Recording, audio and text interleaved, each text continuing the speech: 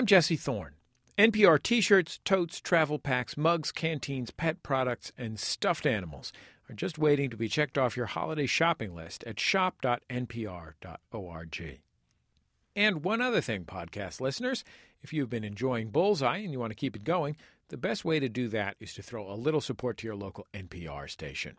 That support allows us to keep doing our thing. Go to stations.npr.org, find your local station, donate what you can, and tell them Bullseye sent you. And thank you so much to those of you who've already done it. Again, that's stations.npr.org, and tell them Bullseye sent you. Bullseye with Jesse Thorne is a production of MaximumFun.org and is distributed by NPR.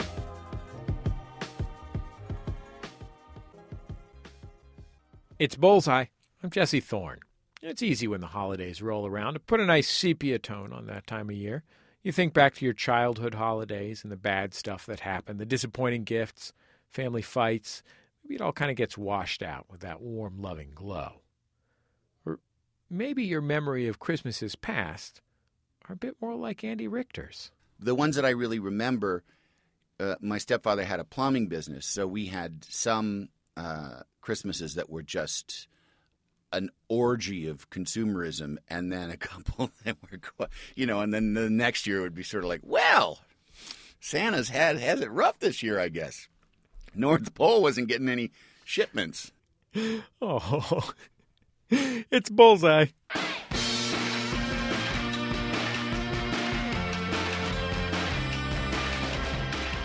Coming up, I'll talk to Andy Richter about his new Christmas special, Andy Richter's Home for the Holidays, which is out this week on CISO.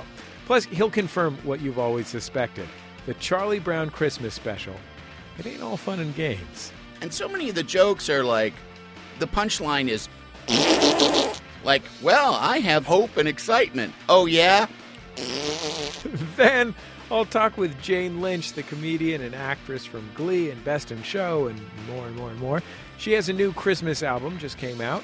She likes the holiday plenty now.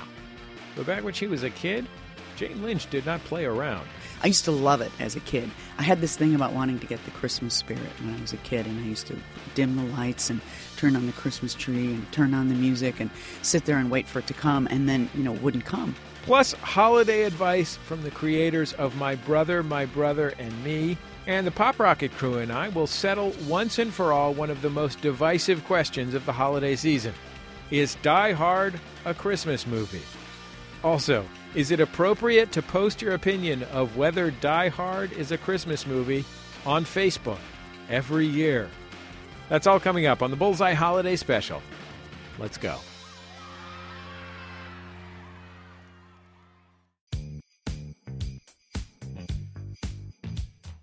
It's Bullseye. I'm Jesse Thorne. You probably know Andy Richter as the sidekick to Conan O'Brien.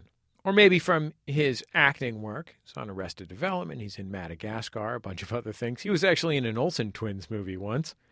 Now Andy's starring in a new TV special. It's called Andy Richter's Home for the Holidays. It just premiered on the streaming service CISO. It's an irreverent kind of grotesque take on the holidays. It features appearances from Upright Citizens Brigade co-founder Matt Besser, Lauren Lapkus, Eddie Pepitone, and more. Here's a scene from the show. Matt Besser plays Bjork, who's just stopped in for a surprise visit. Happy holidays. Hello. I understand that the Icelandic people have different Christmas mythology and traditions than we do here in the United States. It is very true, Auntie. We always dream of a green Christmas because it's white all year round. It sure sounds like a terrible place. No, this is a terrible place. Oh. I also understand that in Iceland, the little drummer boy is seen in a different light than we do here. Yes, you enjoy the little drummer boy. Oh, yes. Oh, yeah. One of our love favorite that. things. He's so cute. No, he's not. He's a cheapskate. Yes, what you call a cheapskate in your country, we call a little drummer boy. If someone doesn't buy a gift, you're like, oh, little drummer boy. Andy Richter, welcome to Bullseye. It's great to have you on the show. It's great to be here. It's taken me long enough. What's my problem? We talked when Conan moved to TBS. You were Oh, on the that's show. right. But that was a million years ago before you moved into these palatial. I had my own office. That's right. That was when we were in a sweaty bedroom somewhere. Now we're in this sweaty murder box. Yeah. The portable studio in which we record the show now. Are you a Christmas lover? I am. I really do love it. And I am a pretty devout agnostic. So, I'm one of those that just is, I don't care what it's about. I just think hanging lights on your house is great. I think getting a contact high from kids is great. I think setting aside a time of year that's kind of magical if you live in a snowy place, because the snowiness is still new and magical enough. It's not February. It's not like when you get an ice storm in February where it's not so romantic. An ice storm on December 23rd, it can be deadly but it still feels like, oh, there's a transformative force in the universe that turned our whole world into a frosted mini wheat. I like that you're willing to forgive a couple of deaths for the majesty of Christmas. Come on, old people, probably. Right. Froze to death, there's worse ways to go. Yeah. It's supposed to be euphoric. I didn't say deaths. You said No, deaths. you said it could be deadly. Yeah. Yeah, well, I said could. It could be not deadly, too. I left that possibility open. Did your family get along at Christmas when you were a kid? Mostly. They were very up and down because of dysfunction and dissolution and alcoholism and fighting, and just marriages breaking up and things like that sort of threw a wrench into the works. And also, too, Christmases, they were very up and down depending on the economy. As my stepfather, my parents divorced when I was 4, so I don't even really have a lot of recollections of Christmases prior to that I can really be sure are actual memories and not manufactured ones based on photographs or whole movies.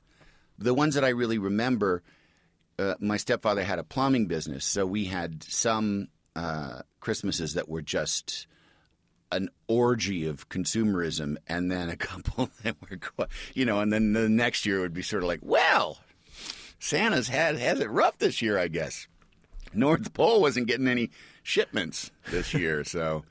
One of the great things about Christmas as an adult is that you have so much more agency, and you can create your own family. Yes. You can choose what it is that you want to celebrate and honor. Yes. Well, after getting past, well, I don't, maybe after 30 or so. Well, and also after getting past kind of informing the people that think there's an obligatory kind of like, well, you got to be here, you got to do this, and you kind of think, no, I've built my own family, and we have a different set of rules, and it's still hard to disappoint people. Yeah. I mean, I'm 50, and it's still hard for me to disappoint some people but I just always hope that they know that, like, no, I love you, but I just kind of, we're not going to be there for that thing, or we're, it's a pain in the ass to get on a plane in the last, in Christmas week. And so maybe we'll see in January, that kind of thing. And it's but I also, too, I live in Los Angeles because it's where, it's the particular kind of ore that I mine. The veins in the earth are much richer here than anywhere else. But I also live here because I need some distance. I need distance, and not just from family or friends or history or geography. I need distance in my everyday life from. I'm I've always been, like in college when you went into a classroom and got to sit wherever you wanted, if I would be the one that, even if people were sort of clustered into one part, I'd sit separate. I'd be a satellite to the rest. And I've always just kind of been that way. When the Conan show travels, I say, where's everybody staying? What hotels? And usually there's kind of the crew hotel. It's nice. It's a nice hotel. But then there's the really nice hotel that sort of the dignitaries would stay in. And that would be where I always say, I'll stay I'll pick a third option. I'll Google for 5 minutes and find a third option. Because when I get off the clock, I need some sense of separation and autonomy. And it's not part and parcel of any one situation. It's part and parcel of every situation in my life. I just, get your claws off of me. It's always been sort of an undercurrent to me. Like, I need some room to breathe. Look, the bell just rang. It's time for me to go and be away from you. Let's talk some more about Christmas. What Christmas things on television or in movies did you love as a kid? I was not a kid, but it still is my favorite. And actually, my daughter and I just watched it for about the 30th time just 2 nights ago because we were home, just the two of us. And it's Pee Wee Herman's Christmas Special. Oh, yeah. I love it so much. Is the best. The best. I will watch it another 100 times in my lifetime because it is so joyful. It is so wonderful, so weird, so perfect. But no, that's one of my favorites.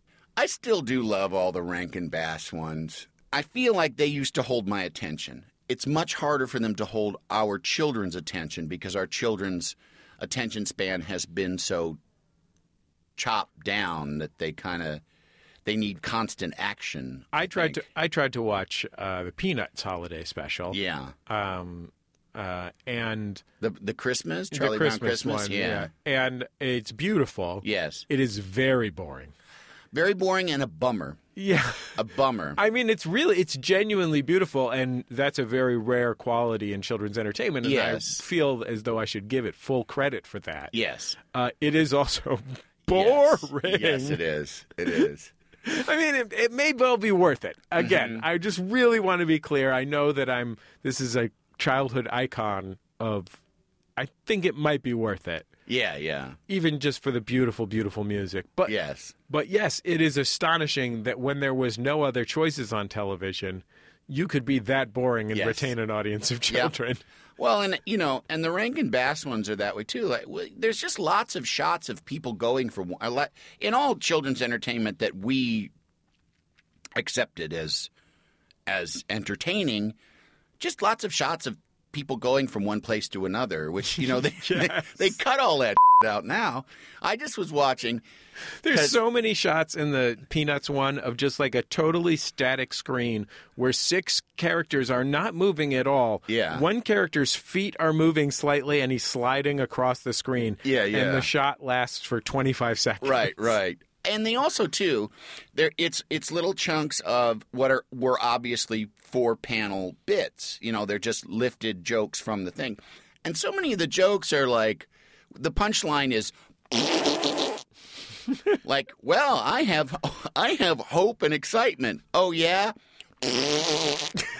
Like Charles Schultz, we would not have Peanuts if there had been Prozac in Charles Schultz's life. There just wouldn't be. I want to play some of Andy Richter, my guest's holiday special for CISO. Yes. And the show is basically you, Andy, hosting a family Christmas party. It's shot like a live sitcom, on a stage, and it's really just a parade of dysfunctional and grotesque characters. Yes. Essentially. It was Matt Besser from the UCB. We actually tried to get this going last year. It's basically a variety show, and me being being my Christmas special is just sort of the container that it's being held in. John Daly plays a character that he's done before, Sappity Tappity, the English in previous incarnations, he's rollerbladed. He's a living sentient tree. Yeah, well, I actually was going to play Sappity Tappity. Oh, okay. I don't know what NPR listeners will make of this, but John Daly plays him, very, very funny comedian. And this character is a drunk pine tree. Yes. A drunk English pine tree. Yes. Who loves to sing, and in this case is singing a holiday song of a kind. Yes. Oh, say, is that a piano? Well, it's not my dead wife, that's for sure. Hit it, man. On the 12th day of Christmas, my true love gave to me 12 whiskey sours, 11 snifters of brandy, 10 scotch and sodas, 9 shots of mezcal. He always got that. We kept saying, no, that is on 5 golden. And he kept doing it at different points, you know. I don't know if that was so much a conscious comedic choice as it was just John Daly not remembering where that, like 9 sounds like 5, so he thought maybe, I don't know. But yeah, and the visual too is because he is a tree. He drinks liquor by pouring it on his feet, so on his roots. So he's pouring booze on his feet the entire time, on his roots, I should say. It's very stupid. Oh, the whole thing is really stupid. I think we must have set a record for the most jokes in a Christmas special. This show really is a grotesque. I mean, like we were talking about the Pee-wee Holiday special. Yes. Which I also really love. And the Pee-wee Holiday special remains, despite Pee-wee's anger as a character and the general kind of postmodern 1989-ness of that special. Yes. It remains a tribute to Christmas. Yes. There's almost no love or fondness in your Christmas outside of your warm on-camera presence. Yes. That you've made your stock in trade low these past 25 years. Yes. It is just a parade of grotesquerie. Yes. Yes. It's what I would call a counterpoint. No, this is not for children. This is not meant for children. I mean, unless you want to damage your children, then they're yours. You can do what you want with them. No, this is meant to be more kind of a showcase of what one might expect to see at the Upright Citizens Brigade. How do you think your kids' Christmas is different from your Christmas? Well, intact family is number one, but less extended family. There's no church, and like most people, that was one of the few days we went to church. I don't think that there's any kind of diminished quality to it. The continuity that they've had, it's not anybody's fault or anything, but it's really something to have parents that are still. I mean, my wife and I have been married for 22 years now, and that's I'm very glad of that, and I'm very glad that my kids kind of get to enjoy the intrinsic benefits of that, the feeling that it gives them. Being married for 22 years is it's work, and it's certainly not a walk through the park. But it'd be one thing if it was 22 years of two people who were sick of each other, but it's not. It's 22 years of people who still love each other very much and are still very much partners in all aspects of their life. That makes a Christmas merrier. We'll finish up my conversation with Andy Richter after a short break. He'll tell me about celebrating Christmas with his wife and kids and how he does everything he can to make sure that the holidays count. It's Bullseye from MaximumFun.org and NPR. Finding new podcasts isn't hard, but finding the right new podcasts can be. That's why Pop Culture Happy Hour teamed up with Lauren Ober from The Big Listen, the broadcast about podcasts, to tell you about some of the best episodes of 2016. We've got highlights from veteran shows, both big and small, and we've got the scoop on some of the best newcomers of the year. Find our great big 2016 crossover episode at npr.org/podcasts and the NPR One app.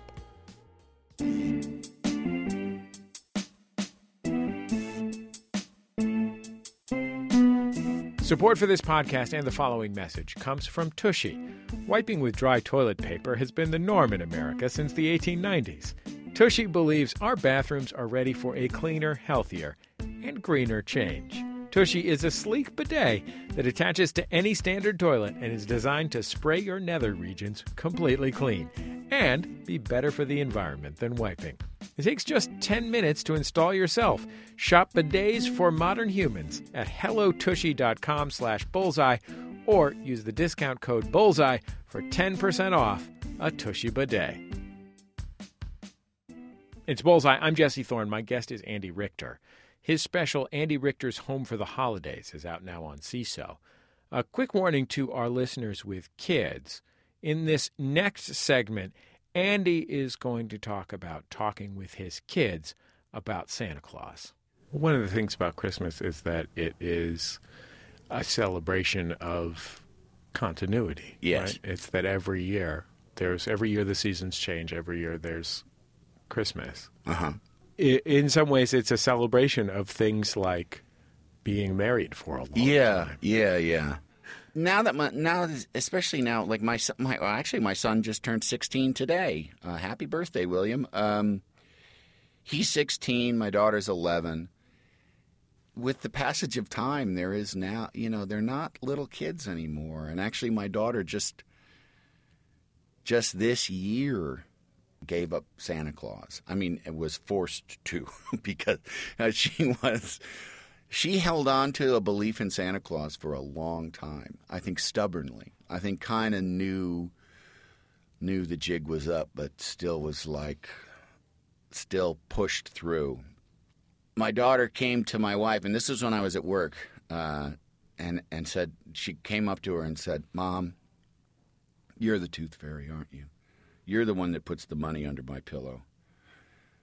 And Sarah said that because she was looking her right in the eye, she couldn't lie to her, and she also was, she just couldn't lie to her when you look, if you have a policy of not looking your children in the eye and lying to them, it's hard to break that policy.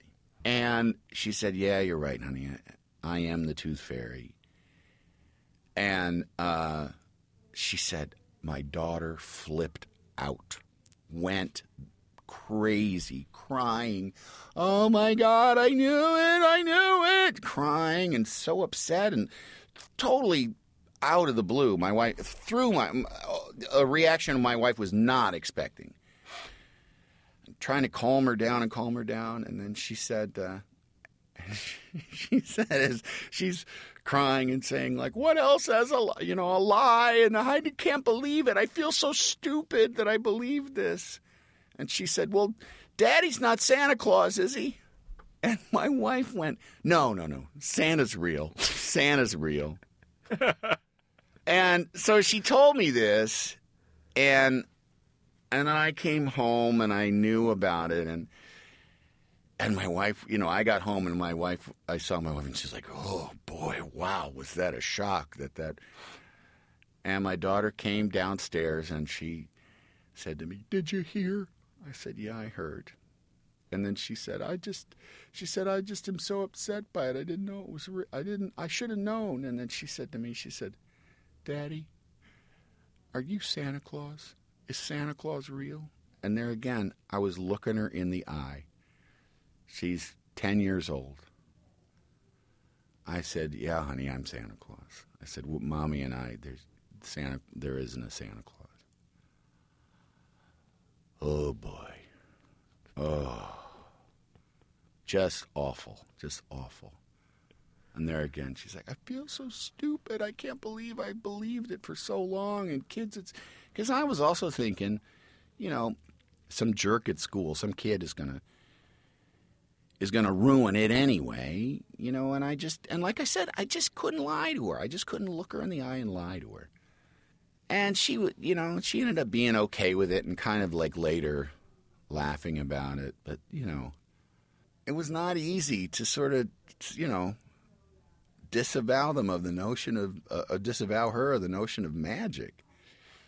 But the reason I bring it up is because it is the passage of time and the continuity is a wonderful thing about Christmas, but it is it does put a container on it. Like it is a ticking off, like how many more Christmases do we have with my son as a resident in our house? And how many more Christmases do we have of toys under the tree? When does it become, just sweaters and iPhones? I mean, it's already kind of gone that way. Well, Andy, Merry Christmas. Yeah. Merry Christmas, everybody. Andy Richter's new holiday special is on CISO. Speaking of Christmas and happiness. It's called Andy Richter, Home for the Holidays. You can get CISO as a standalone streaming service or as an addition to Amazon.com's Amazon Prime.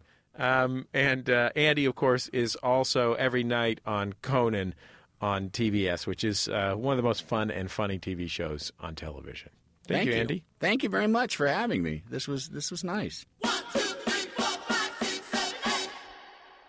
Days of love, days of hate, days of Hanukkah. Every one of them goes with love. 8 days of Hanukkah. Every one of them goes with love. 8, 7, 6, 5, 4, 3, 2, day 1. Time to light a candle for those Maccabees whose oil did burn and burn. Day 2. Time to spin a dreidel and hope that Jimbo shows up on my turn. Day 3. Fry a bunch of latkes with applesauce, sour cream, and all. Day 4. We're cooking up the brisket, the kosher butcher sold my uncle saw. Day 5. I like it more than Pesach. Let's leave the man and chef, it's on the shelf. Day 6. Give for the children. $5 check from great grandma Sam. It's the Bullseye Holiday Special. I'm Jesse Thorne.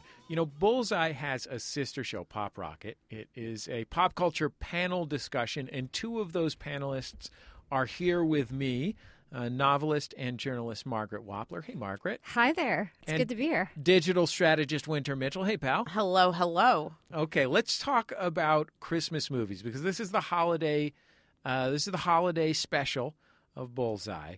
First of all, the first question, I think, is what actually constitutes a holiday movie or a Christmas movie? Does it have to be set at Christmas time, or does it have to be about Christmas time, or Hanukkah, or Kwanzaa, or your preferred winter holiday? My aunt literally sends out cards that say "Happy Solstice." Happy all of it. Yeah, that's some Oakland stuff. I think it has to either be set around Christmas or it has to be somehow about Christmas. One or the other. You think either way? Yeah. Winter, you must feel that way because one of your favorite Christmas movies you've written is Die Hard. Listen, the whole concept of a holiday movie is it has to do with family, discord, acrimony, or harmony. And it has to be set, obviously, around the winter time season. So do you have to have like twinkling Christmas trees, or can it just be snow on the ground? Die Hard clearly doesn't have any snow on the ground. To me, it was the synthesized. The reason why Die Hard is one of my choices. The reason why is because I very rarely see West Coast focused Christmas theme, and it was very much like we're on the West Coast. Christmas is happening, but it's also sort of, the way we do it. It's muted. We're never going to get snow on the ground. No, so we don't get that whole thing. No, we don't get that. I've never had that, a Christmas like that. So I don't know anything about it. I watched Die Hard maybe a year or two ago. Okay. For the first time since I was maybe a teenager, and I had a great time. It really holds up. It really is one of the strongest of its genre. You know, that kind of classic 80s action film. It's fantastic. It is a really fun movie that moves well even 25 years later. I also have to say the one thing, besides being a great holiday movie and sort of upending the genre altogether, is that it's Bruce Willis's movie. It's also Alan Rickman's movie, but it's Bruce Willis's movie.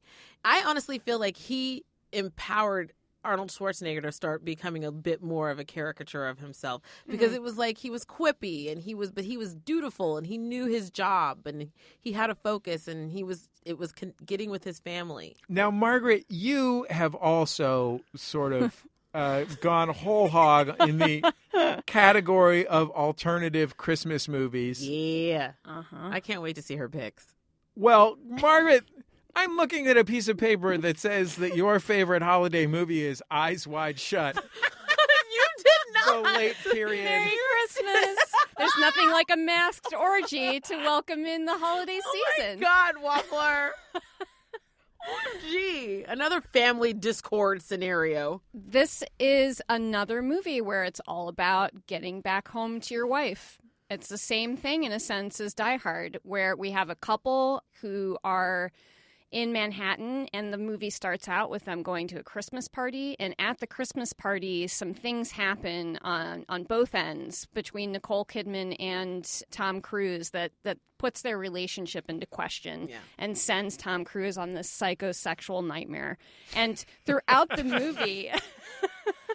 Which is Christmas to me. Happy holidays. Throughout the movie, you see Christmas trees stuffed into just about every available corner. Yeah. In fact, like the red and green, saturated, tacky Christmas lights are often beaming down on the characters as they're going through things psychologically. And it's perfect use of Christmas in a sense, because when you're not having a good Christmas, there's nothing more alienating than all of that crap and cheer around you. Let's talk about classic traditional Christmas and holiday film fare. Sure. You guys both have offered us alternatives, cynics' choices. Realist. I prefer realist. Do you like to sit around and watch It's a Wonderful Life or the Charlie Brown Christmas special? Well, I will say that when I finally did sit down to watch It's a Wonderful Life... Oh, that's right. I actually was like, this is a really good movie. Yeah. I was taken with it. It's charming and it's deep. But I didn't expect that, because I would just see like little snippets on TV and be like, this just looks boring and hackneyed. I've never seen It's a Wonderful Life. It's worth it. I think I have a TV VCR at my cabin where I'm going to be spending Christmas, and I do have it on VHS. I made sure to buy it. Good. Jesse, dive in. What about Elf? I mean, Elf is a contemporary Christmas film that I think is really funny and really delivers. Yes. It's a real solid 3.5 star movie with a Christmas theme that you can watch. You know what I mean? Like, it's not like a perfect film, but like it's really enjoyable and it's very funny. It's definitely given him, Will Ferrell, like a place in the Christmas, pantheon. It's worked for him. Why he didn't merch off that, I don't know. Yeah. Let's hear a little bit from Elf. So in this scene, Buddy the Elf, which is Will Ferrell's character, is working at a fake Santa's workshop in New York City in a big department store. It's his first day. He just met his boss, and his boss is announcing to all of the shoppers there that Santa's coming the next day. Wow. What's this? This is the North Pole. No, it's not. Yes, it is. No, it's not. Yes, it is. No, it isn't. Yes, it is. No, it isn't. Yes, it is. No, it's not. Where's the snow? Why are you smiling like that? I just like to smile. Smiling's my favorite. Make work your favorite. That's your favorite, okay? Okay. Work is your new favorite. Fine. It's time for the announcement. Okay, people, tomorrow morning, 10 a.m., Santa's coming to town. Santa! Oh, my God! Santa here? I know him. I know him. He'll be here to take pictures with all the children. Yeah. Just keep your receipts. 10 a.m. tomorrow. 10 a.m. tomorrow. Santa's coming to town. Yes. Sign this for me. Make work your favorite is a line I completely forgot. And I remember seeing it in the theater and scowling. Face on love, man. Make work your favorite. Okay, here's a question, because I don't want to leave on a positive note here. We don't want to do that. No. We don't know. What are the classic Christmas entertainments that just don't work for you? I'm kind of done with everything. I've seen everything like 100 times. I grew up with traditional Christmases. And then as the patriarchs pass on, my parents were never stoked about Christmas. I can remember like 7 out of 18 of my first 18 Christmases being like totally on point, and the rest being like, yeah, it's Christmas. Here you go. So there's a lot of traditional stuff. I think the one that you can watch because you know all the words and it makes sense and it's easy and it's funny and it does its job, Home Alone. It's Home Alone. And then A Christmas Story. As if TNT and TBS will forever play those movies 24 hours, I'd be fine with that on my deathbed. Our producer, Kevin Ferguson, took a bold and strong stand against A Christmas Story. I was just going to say that's the one that I would kick out of the canon. Are you crazy? I think you need to see it again. It's like now. It is kind of boring and like a little sexist in parts. It was 1940s. Like, I know, but you know that movie was not made in the 1940s, though, right, Winter? It's just set. I just love that he clearly is suffering from anxiety disorder, untreated. And the absolute need and necessity to be cool and not bullied and have a gun seems like Christmas for a lot of us in this country. I feel like it still works. Plus, Darren McGavin, such a good dad. Such a great dad. Just kind of like the dad. When he gets the leg, that whole sequence with the leg lamp, just so, when it breaks, his heart is broken. Just like that felt like, to me, they feel most realistic to my family. Most realistic. Because like when all hell breaks loose and after all the turkey is just not going to work, Chinese restaurant ends up being the best thing ever. And then they actually see through his passion and give him the damn gun. You know what I mean? That's Winter Mitchell's true spirit of Christmas. Get that shotgun. Get it fast. Beg for it from everyone in town. The teacher, the Santa at the mall. Let everyone know I need a gun. ASAP for Christmas. Suddenly it does seem very American, doesn't it? See? Winter Mitchell, Margaret Wappler, panelists on our sister show, Pop Rocket. Thank you so much for joining us with a few of your favorite and a few of your least favorite holiday films. Happy holidays. Happy holidays. And I imagine this conversation will probably be continued over on Pop Rocket, right? Yes, Say yes. Yes. Yes. Yes. Absolutely. Yes, of course. Absolutely. It's the Bullseye Holiday Special. I'm Jesse Thorne. So when I need advice and guidance in life, I always turn to my friends at the podcast, My Brother, and Me. It's an advice show. It's hosted by 3 real-life brothers, Justin, Travis, and Griffin McElroy.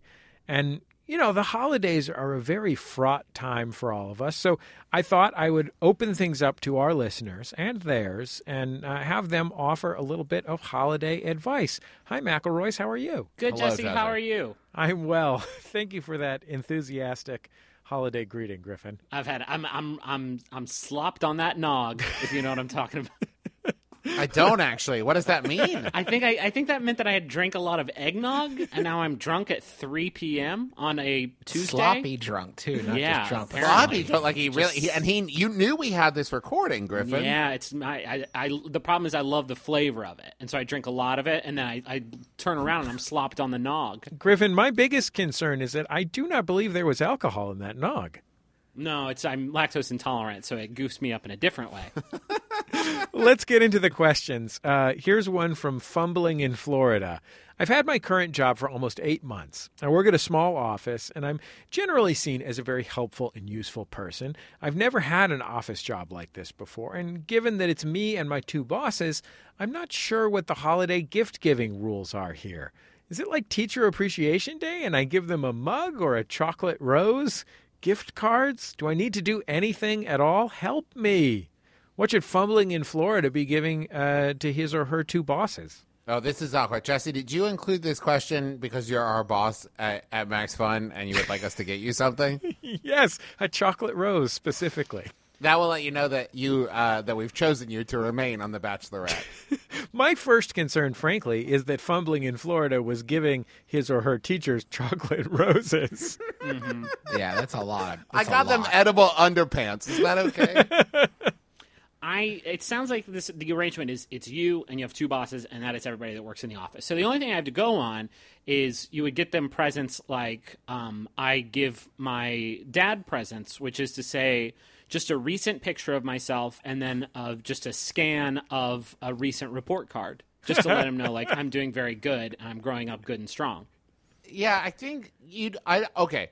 This is the magic of the giving of gifts at the holiday season. I don't think you're obligated to give your bosses presents. I don't think it's a thing like that's going to come up in your yearly performance review or anything. And that means when you do it, you can put the least amount of thought and effort into it and still make an impact. Like the fact that you did anything at all will seem like, oh, I didn't expect a chocolate rose. Thank you so much.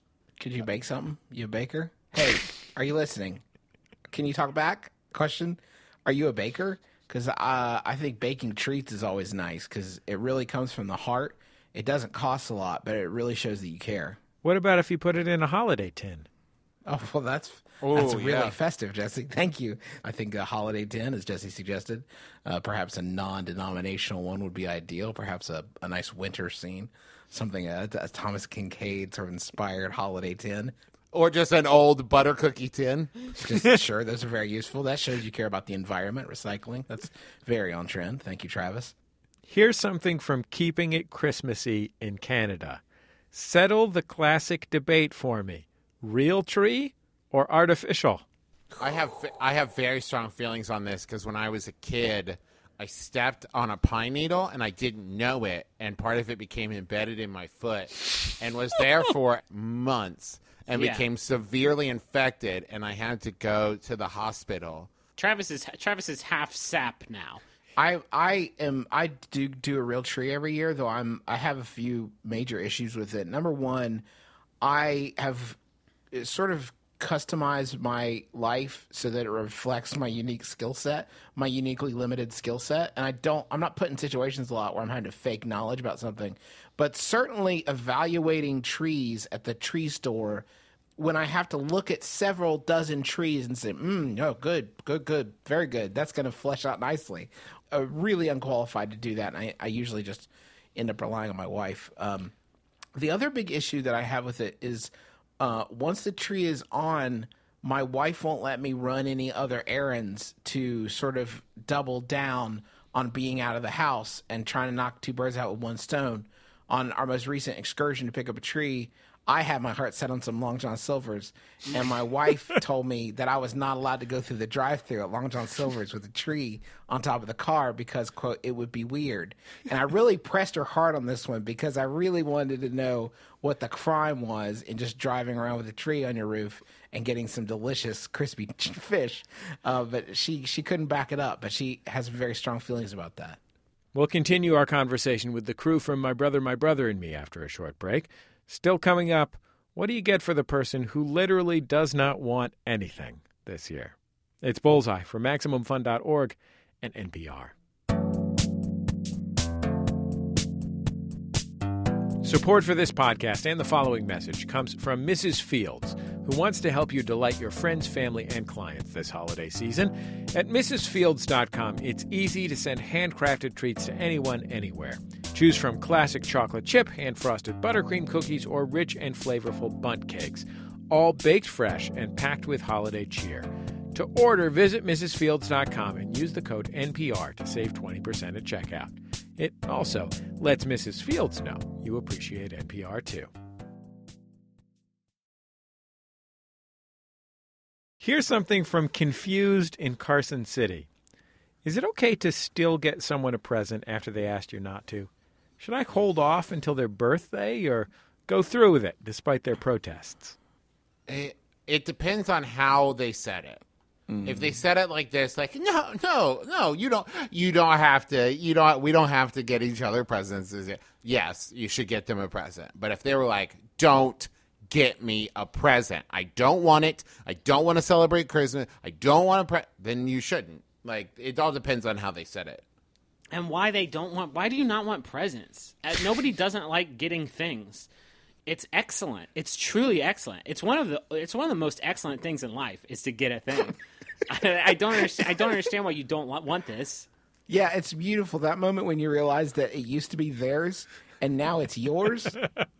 There's nothing better. It's like a little quickening every time. In my house right now, I have 619 things. I always have a running tally in my head of how many things I have. Christmas is a time when people roll up and they're like, here is a sum total, like 36 new things. And I'm like, what? This rules. This is so great. I'm going to add this to the total, to the tally. And then when I die, I'll end up on the leaderboards somewhere. I'm imagining that leaderboard that Griffin was describing. In my mind, it's housed on a table version of Miss Pac-Man in a pupusa restaurant by where I grew up. Yeah, every time that you go to Griffin's house, you actually can't begin your visit until he makes you visit, he calls it the bauble wing, and it's just shelves of baubles and knickknacks that he's obtained over that 12 months. It's sort of like a dragon's hoard. Here's something from Wondering in Winnetka. For Christmas, I'm flying home to Rhode Island from Los Angeles to surprise my dad. The problem is he wants to mail me presents so we can open them over Skype together. How can I convince my dad to not send me Christmas presents without letting him know something is up? That's a good one. I'm assuming he's not a Bullseye listener because the jig is up. This is really You're gonna have to ship your dad to Los Angeles. You have to get your dad from Rhode Island to Los Angeles. You guys fly past each other in the sky, and then, oops, we did the thing that happens on TV sometimes where I came to your house, you came to my house? What? Well, grab the presents that you sent me while you're there, and then you fly home, please. I'm going to stay here, though. I'm going to stay here in Rhode Island, though. Let me pitch something. This is what I would do. You're going to have to do an undercut surprise. I want you to tell your dad that you are coming in, but you won't be able to come in till the new year. And so you want him to just hold on to your presents. Oh. Right? So then he's holding on to your presents so you can open them together. That way he kind of he knows why he's holding on to them. But boom, there you are, Christmas Day. Merry Christmas, Dad. I came early. That kind of idea. You could take it one step further and say that you're going to be in for Christmas, but you're not going to be able to visit him. You have a lot, and if you could just leave the presents on the porch, I've got a lot of commitments, Dad. Yeah, you'll get them at your convenience. Why leave it at you won't be able to visit him? Why not kick it up to you don't care to visit him? I won't be enjoying your company. I could, Dad. I'm going to spend Christmas Day sitting in a hotel room just down the street from you. I want you to know that. How difficult would it be to get your father on some sort of terror watch list so that any packages he attempts to send through the mail are immediately returned to sender? It would specifically have to be a male terrorist watch list, like a Unabomber list. Early Christmas present to your father, fake stamps. You say, hey, I got these novelty stamps for you. From your favorite television show, The Pretender. Remember with Jared? Remember, you love that show. So I got you some Pretender stamps. But they're legal, so go ahead and use those. Oops-a-daisy, shipped right back to your dad, just in time. Well, Justin, Travis, Griffin, I think we're all leaving this better people than we were on our way in, huh? I would argue that we saved Christmas. Thank you so much, gentlemen, for joining me on the Bullseye Holiday Special. Thank you. Thank you. Thanks, Jesse. Bye. Bye. Happy holidays. Travis, Griffin, and Justin McElroy, known collectively as the McElroy Brothers, are the hosts of My Brother, and Me, the smash hit podcast, and soon-to-be television show on the streaming network CISO.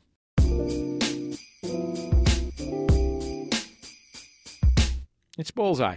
When you watch Jane Lynch, you pretty much always know you're in for something really funny. She got famous for being amazingly hilarious in Glee. She was brilliant in The 40-Year-Old Virgin. She's always great in those Christopher Guest movies. She was a fancy dog trainer in Best in Show. She's in his newest one, Mascots, as well. But did you know that she can sing, too? For years, Jane has been singing original swing tunes and standards all over the country with a full band and everything, like a real cabaret act. Now, Jane and her band have recorded their first ever Christmas album. It's called A Swingin' Little Christmas. It's out now. Here's the title track.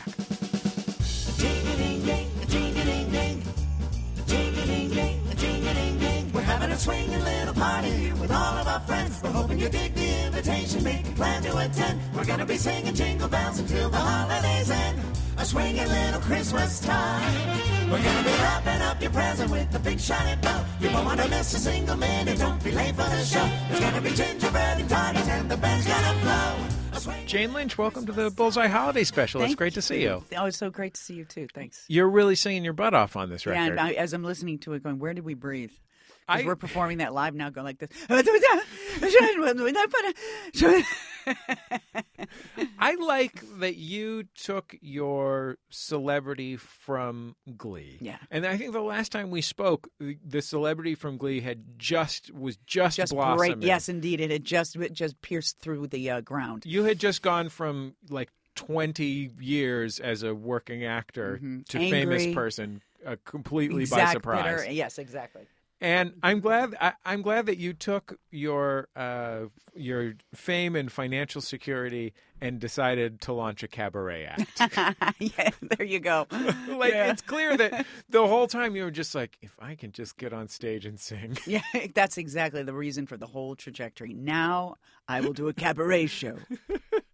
Was it precipitated by all the volume of singing that was going on Glee, or from being on Broadway? That was like one of the first things you did. It's probably the Broadway thing. I mean, and the Glee thing too probably started it. But I've always loved singing. I've done been in sketch comedy shows since my late 20s, and we always do a silly little musical number. And we were usually quite musically good, but it was funny. And then of course Annie as well, doing Annie on Broadway. I don't always enjoy watching musical theater, particularly. I have to admit. One of those. Okay. I'm not against it. I'm not against it. Good. I just don't. It has to really work for it to work for me as an audience member. I get you. Yeah. But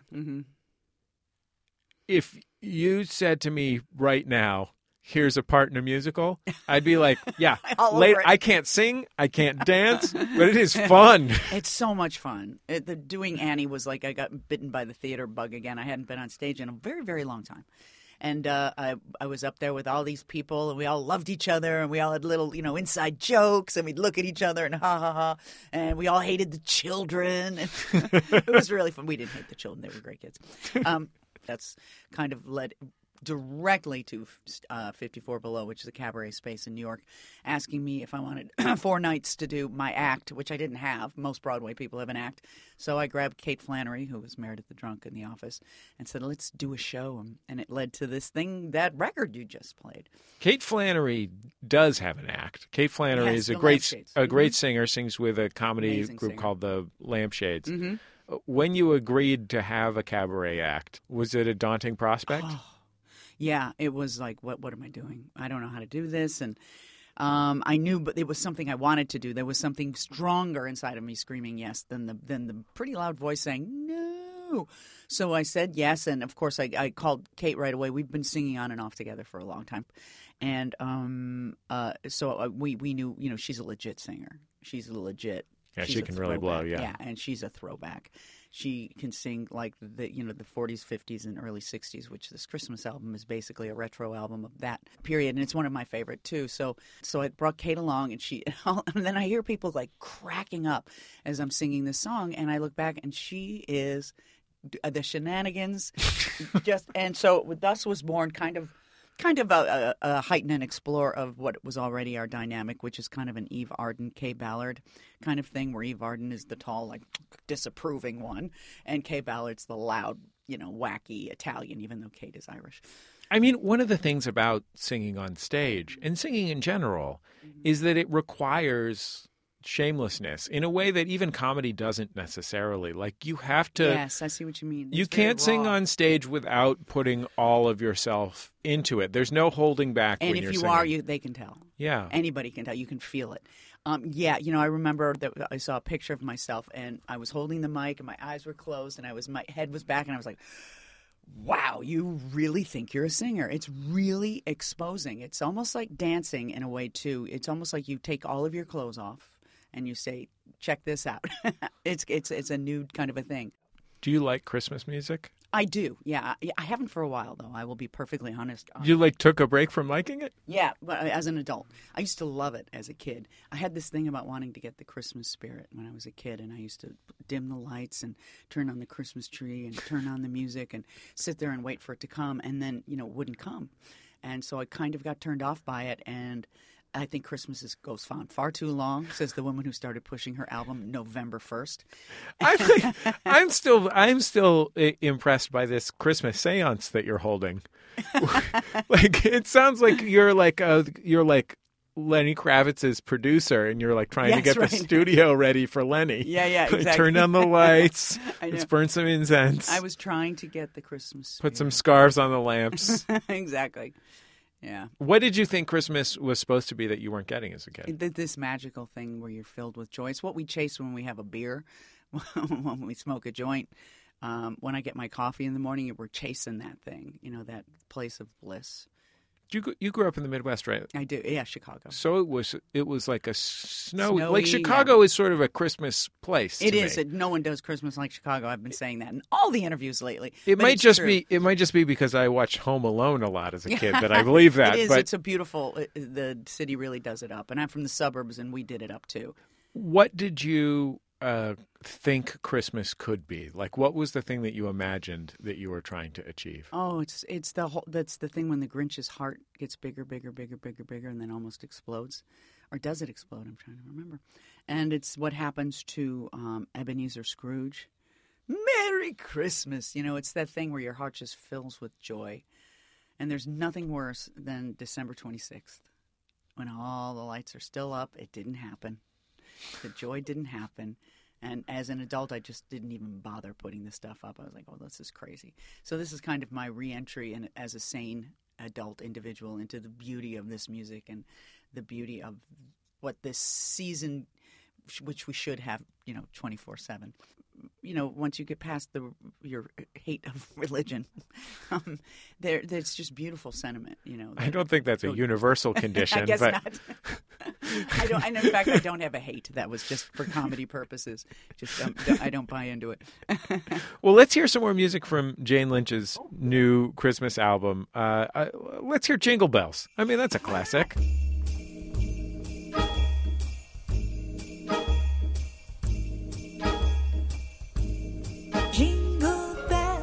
Jingle bells, jingle all the way.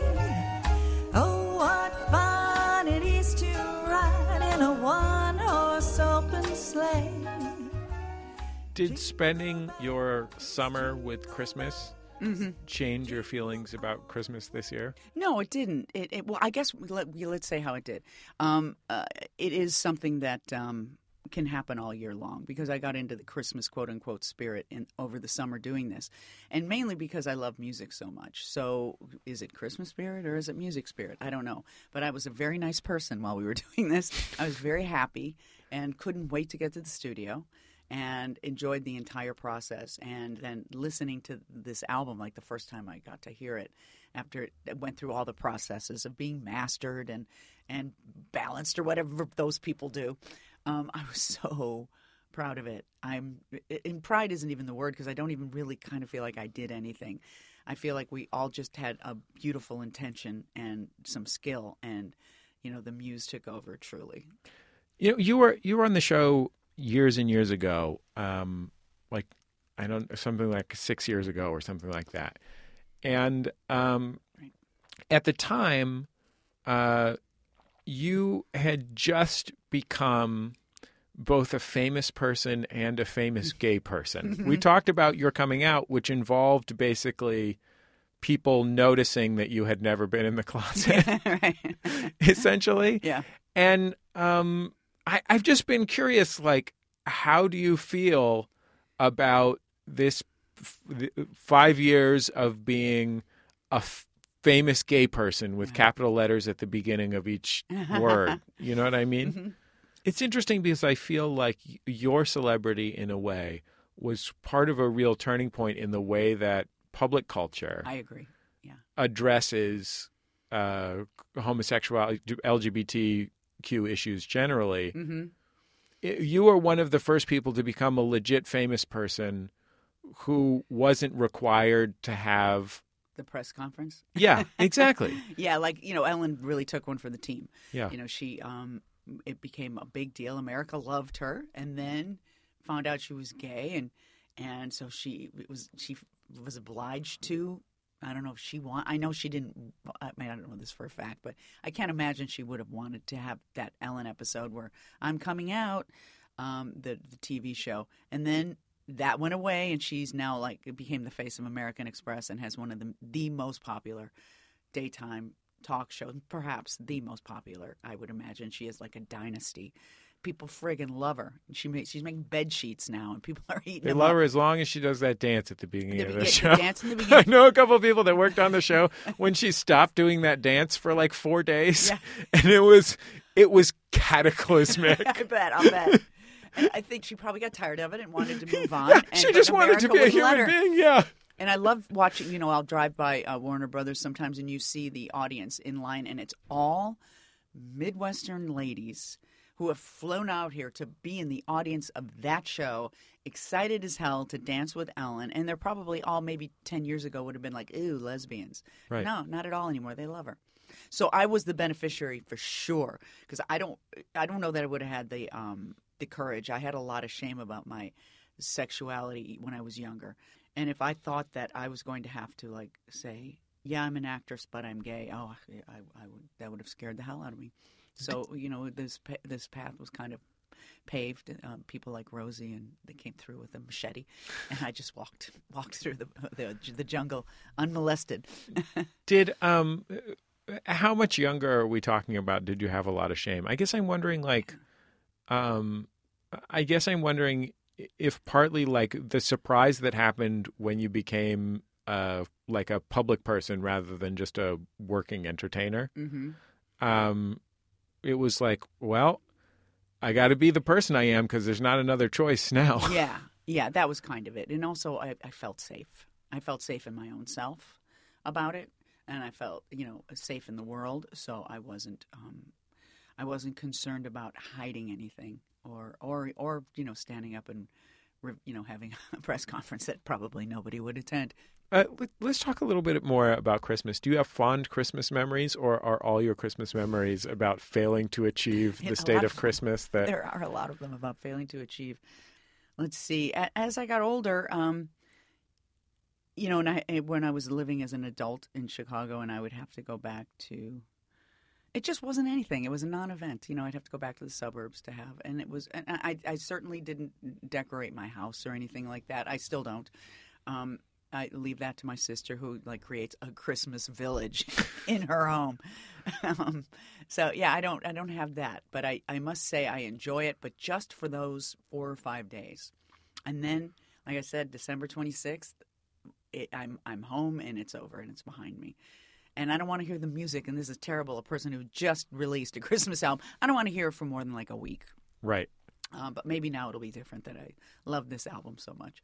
What was the composition of your family when you were a kid? Were your folks together? Yeah. Mm-hmm. Was your extended family around? Was Christmas a time when everybody was there? Yes, I'll give you some great memories. When I was in high school, I have an older sister, a younger brother, and we were all in high school at the same time. And my parents loved to sing.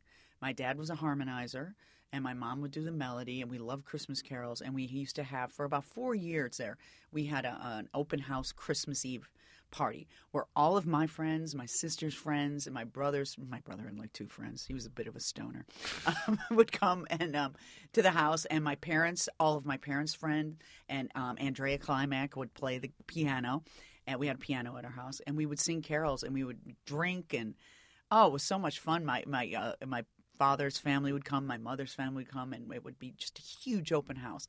Those nights were a blast. Are you prepared to get in the holiday spirit like every year from here on out? Are we going to have an Amy Mann, Brian Setzer style touring holiday show? Yes, we are. We actually we have some shows booked for next year.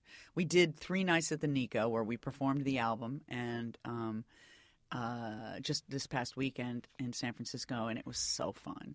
And now we're booked for Portland and Seattle for next Christmas. Are you going to wear Christmas outfits? We kind of do. We kind of wear red and black. Yeah, we kind of do it up. You can imagine Kate. She's got this like taffeta, bright red taffeta dress from like the 1950, late 50s, and she looks great. And Tim wears his black tuxedo with bright red tie, and I just look like a lesbian in red. I haven't found my style yet. They're so great with their style. I tried. It's like how do I wear a suit and look retro? I guess I could look retro like a guy, so maybe I wear a skinny little tie.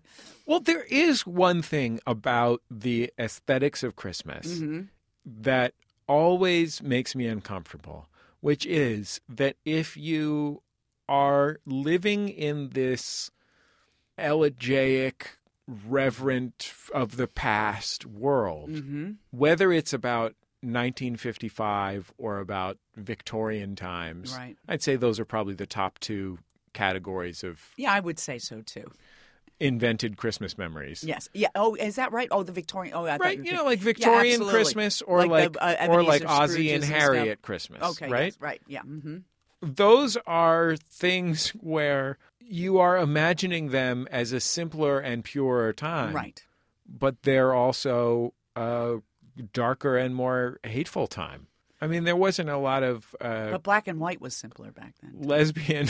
Oh, yeah, right. Lesbian fashion considerations in 1954. There's no place for me to go back to derive. Now, I don't always dress like a lesbian, but I won't wear a dress. So that if I'm going to do the whole retro thing, I have to wear a dress. But I'm not going to. So do I want to do it like in a drag, like look like Tim? I think you would look great in a tailored tuxedo, not a men's tuxedo, but you can alter a tuxedo for a woman's body. Yeah, they make them. Absolutely.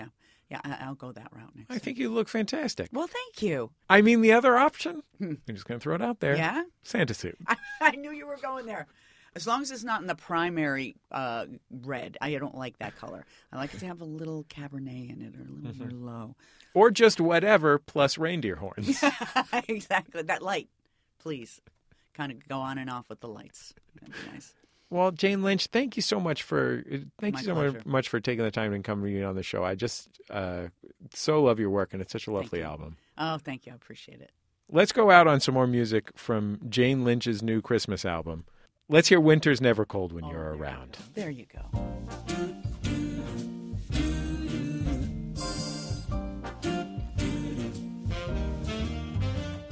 The air is cold, it's 10 below. The driveway's buried under snow. But winter's never cold when you're around. Jane Lynch. Her album, A Swingin' Little Christmas, is available wherever you buy music.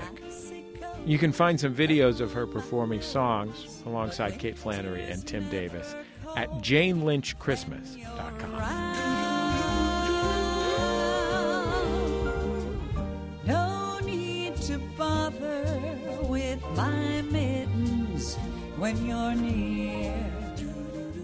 That's the end of another episode of Bullseye. The show is produced by Speaking Into Microphones. Our producer's Kevin Ferguson. He had help from Christian Duenas. Production fellow at MaximumFun.org is Kara Hart. Our senior producer at MaximumFun.org is Laura Swisher. Welcome to the team, Laura. All our interstitial music is provided to us by Dan Wally.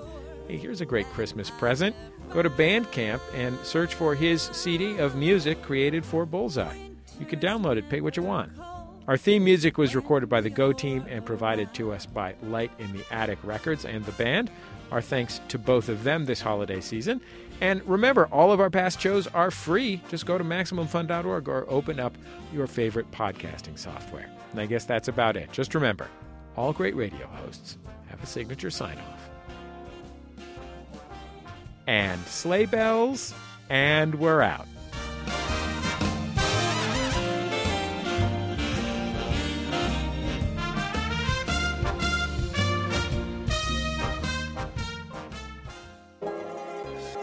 Bullseye with Jesse Thorne is a production of MaximumFun.org and is distributed by NPR.